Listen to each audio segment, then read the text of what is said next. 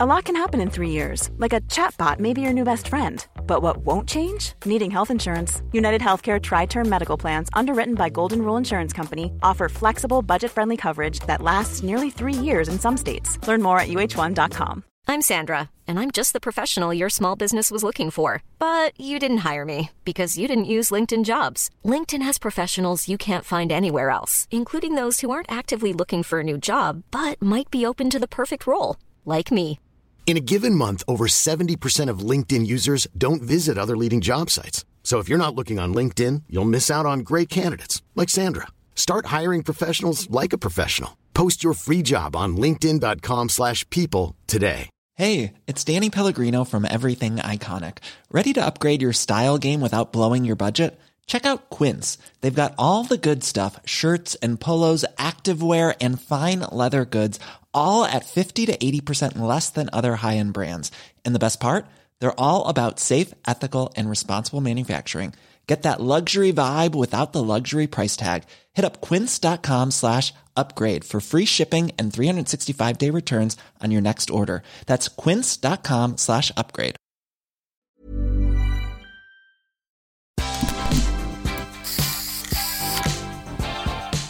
What's up, everyone? Welcome back for a brand new edition of Collider Ladies Night Pre-Party. And I just can't even to put into words right now clearly how enthusiastic I am about having Hong Chau on this show right now.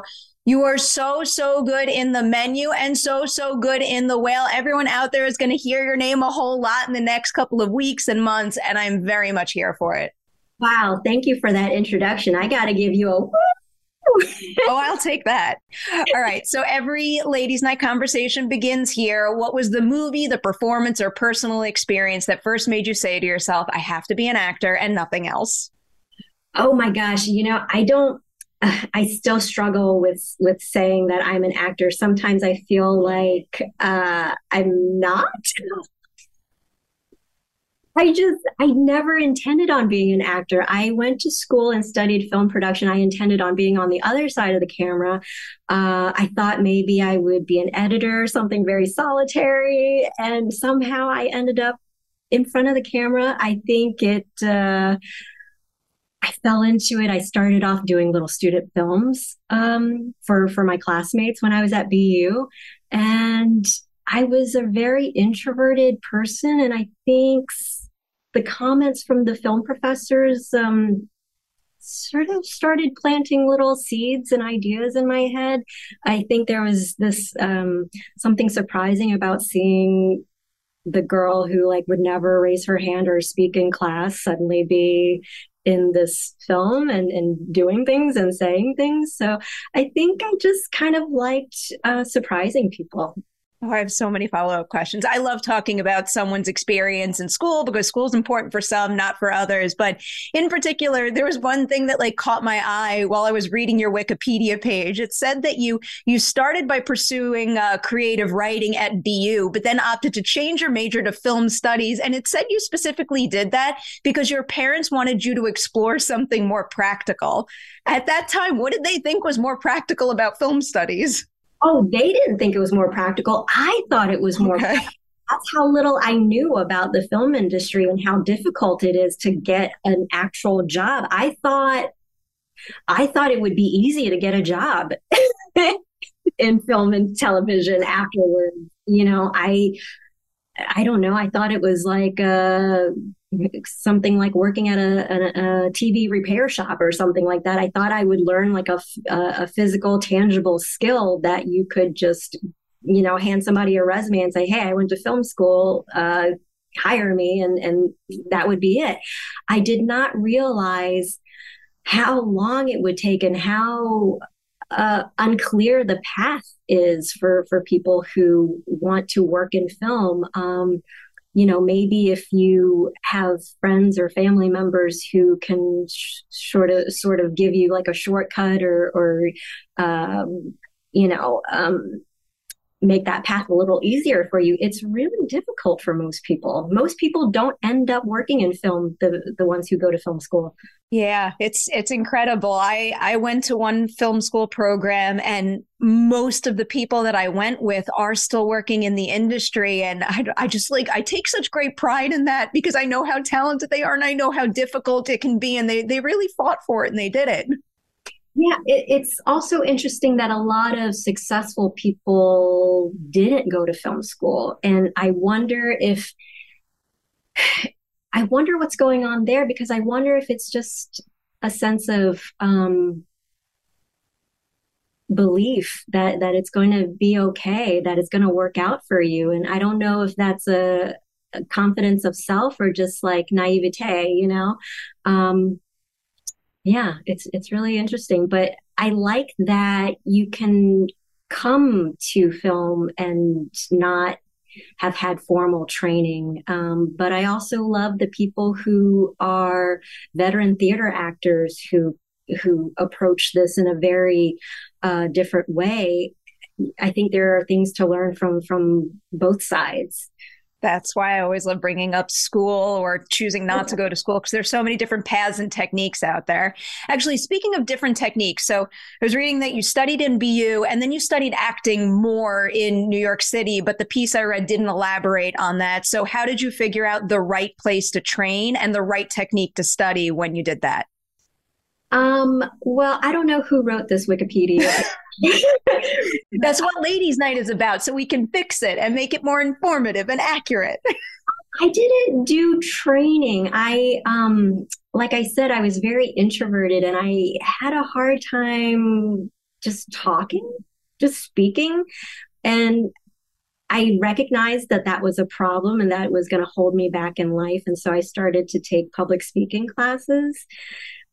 Yeah, it was that bad. And then that led me to taking improv classes, and I hated it. Oh my gosh. Oh, Perry, when I tell you how much I hate it, I felt nauseous before every class. And then sometimes afterwards too, because I was so petrified. And I just had a hard time spitting anything out of my mouth. It was that bad. And I do credit myself and I give myself a pat on the back for sticking with it, even though I felt so horrible every time. I just stuck with it. And I don't know if I was particularly funny or good, but for some reason, the improv teacher that I had in New York was really supportive and encouraging, and she told me to stick with it. And I don't know, she just saw something in me that I didn't see in myself yet, and so then that led me to just keep taking more little classes like that. So I never had like formal acting training per se. It was just more of like little exercises like that. And I met a sitcom television director, and she, for some reason, told me that I should move to LA. And she gave me her number and told me to contact her, and she would meet me for coffee and answer any questions if I ever made it out there. And so I took that and ran with it. Oh, that's such a good person to have encountered. So you move to LA. When you first get out there and you get all the information that you can from her, what did you think was step one to starting a career as a working actor? And then ultimately, did you find that that step worked, or did you discover something else that you would recommend to budding actors out there? Oh gosh, I went to LA right before the writer's strike happened, so then everything shut down. So there was nothing going on for like a year and a half or something, and then just trying to get my footing. LA is a big town, and I look how I look, and that doesn't really serve me in some ways. And so it just took a while. It took a really, really long time just to find people who wanted to buy what I was selling. I was lucky to have an agent, but I was in the youth department of this agency for a really long time because nobody in the adult agency wanted to take me on. So I was just kind of trapped in the youth department of this agency for a while. And I was getting sent out on like Nickelodeon auditions, Disney shows for like little kids, like Hannah Montana type shows for a really long time. And I didn't book any of those. And so because I didn't book those, I thought, gosh, I must be bad. If I can't even book like a, like a 2-line role on these little shows. So I think that, it's all, when they say that it's based on luck, I think you have to, it's really who you end up aligning yourself with, and I just wasn't with the right agency or people who like saw me, I think they just saw like, oh, here's an Asian gal who can maybe play the barista or a waitress in something, and that was about it. They didn't really see much more for me. And in some ways that sort of colors how you start to think about yourself, but I've always loved strange sort of art house films. And so, even though I wasn't, booking anything, I was just feeding myself and keeping the dream alive by watching these really beautiful, strange films and just hoping that I would one day get to be in those types of things. So I don't want to get too LA about it, but I think it's important for people to not be specific about what they want, but to keep going in the direction and keep trying to fill their lives with things that they genuinely enjoy and appreciate. And I think by laws of attraction that it'll somehow come back to you, maybe not in the form that you were envisioning or that you wanted, but in some way it'll come into your life. So you got kind of stuck in that agency where they didn't really see you and your talent and what you wanted to do. Who was the person that stepped into your life maybe that kind of started to bring in these auditions and opportunities that we see you excelling in now? It's been a very organic process, and I'm happy for it, even though it took a while for me to get my acting career going. I was just struggling to get auditions for anything. I think I was auditioning once every few months. Like, I would get like one audition like every 3 months. And that in comparison to other people who were like auditioning several times a week, so it was just even getting in my foot in the door, even getting into the room was a big hurdle for me. And it was just about trying to get land one of those jobs. And I think Treme was like a big deal for me, not only because it was so close to how I was brought up, so close to my own biography, but just that it was such a well-respected show and with like really great writing and great characters. So that didn't help me professionally per se, because again, it's like a show that not everybody watched. Even though The Wire was a very popular show, even The Wire took a couple of seasons to get going before people caught on to it.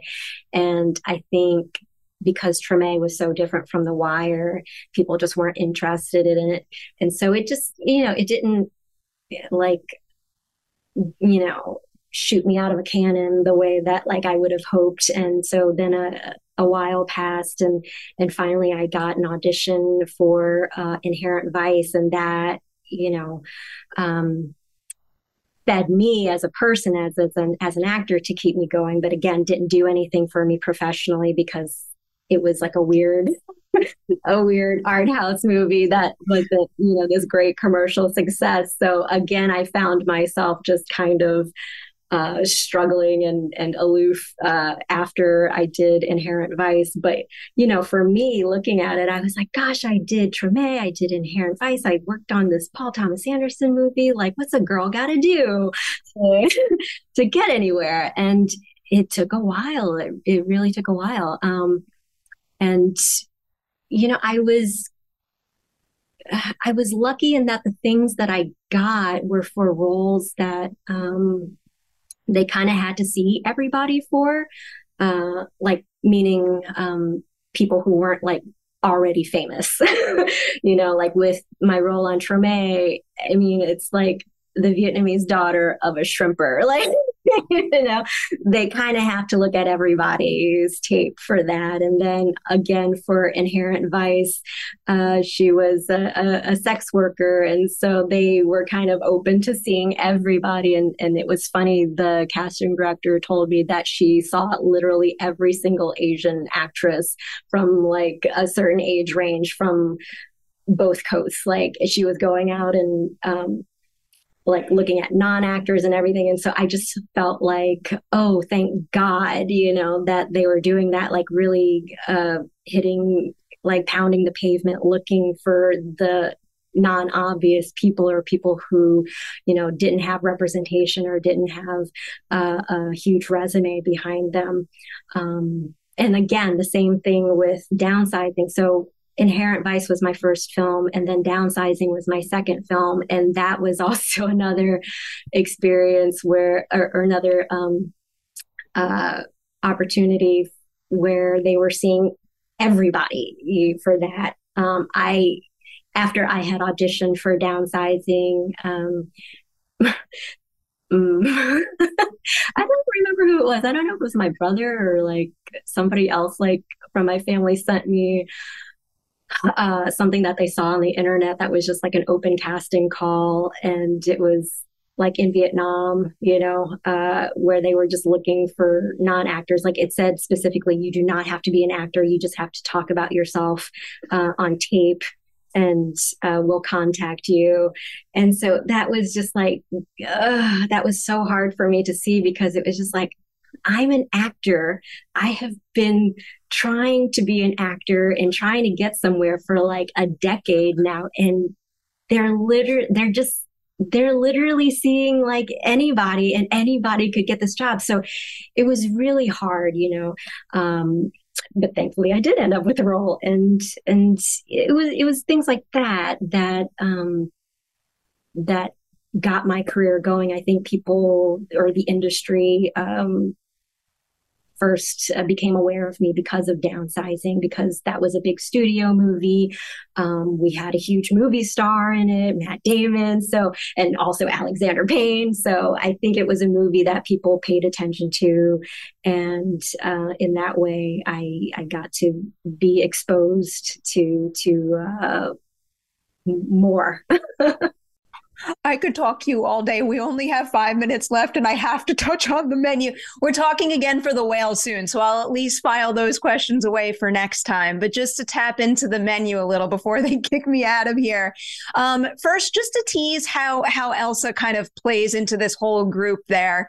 What do you think that she thinks her greatest strength is? Her greatest asset at the very beginning of the movie, but then also what ultimately is her greatest weakness, something that even though she exudes strength throughout the film could make her vulnerable amidst all the chaos that's unfolding?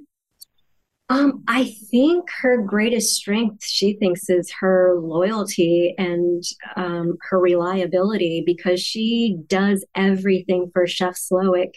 He might be the headmaster and the leader and the face of that operation, but she's the one who keeps everything going.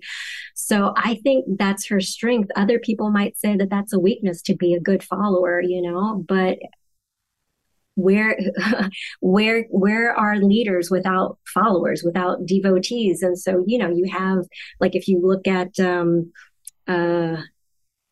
like an evangelical preacher, the only reason why he's there or she's there is because they've got this whole room full of people devoted to what their message is. So you can look at it either way. All right, I'm going to try to squeeze in one more big one because it's a really unusual way you all got to film this movie. It's basically like an acting masterclass where you have all these exceptional actors around you and you're all mostly on set together for the entire shoot. So to highlight the variety of techniques out there, can you give me two other cast members of The Menu with two completely opposite approaches to the work, where when you got to see them in the spotlight, you knew that you were going to have like an entirely different experience, I guess, observing two different performers? Oh my gosh. John Leguizamo is such an amazing improviser. He's just a life force. He's an amazing person to be around. He's so funny. He cannot sit still. He can't be quiet. He's just like always like on and just going, and it's super fun to be around him. He keeps the energy up on set, and it's really fun to be in a scene with him because Mark asked us to improvise because he was shooting 360. And so a lot of it is scripted, but a lot of the connecting bits have to be improvised. And it's just, you never know what you're going to get with John Leguizamo. And that's really fun because I don't think I'm a particularly good improviser, but it's fun to get to do it with John Leguizamo. And then the other highlight for me was Judith Light, who I've been a fan of since a child, but I've also seen her on stage and she's amazing. And she just has a different energy about her, you know, where it's just so committed and that you just lock into that energy. So, I mean, two wildly different energies there. All right, they're making me leave. I have to say goodbye, but I'm going to say huge, huge, huge congratulations on The Menu. I'm glad we get to talk again for The Whale because there's so much more of your journey we haven't tapped into. But I know it took longer than it should have. But like you are here and you're excelling in a way that in every movie I see you in feels so uniquely you, and that makes me more excited than anything. So congratulations. Thank you, Perry. Thank you so much. I look forward to speaking with you. Yes. Hey, it's Paige DeSorbo from Giggly Squad. High quality fashion without the price tag. Say hello to Quince. I'm snagging high-end essentials like cozy cashmere sweaters, sleek leather jackets, fine jewelry, and so much more. With Quince being 50 to 80% less than similar brands. And they partner with factories that prioritize safe, ethical, and responsible manufacturing. I love that. Luxury quality within reach. Go to quince.com/style to get free shipping and 365-day returns on your next order. Quince.com/style.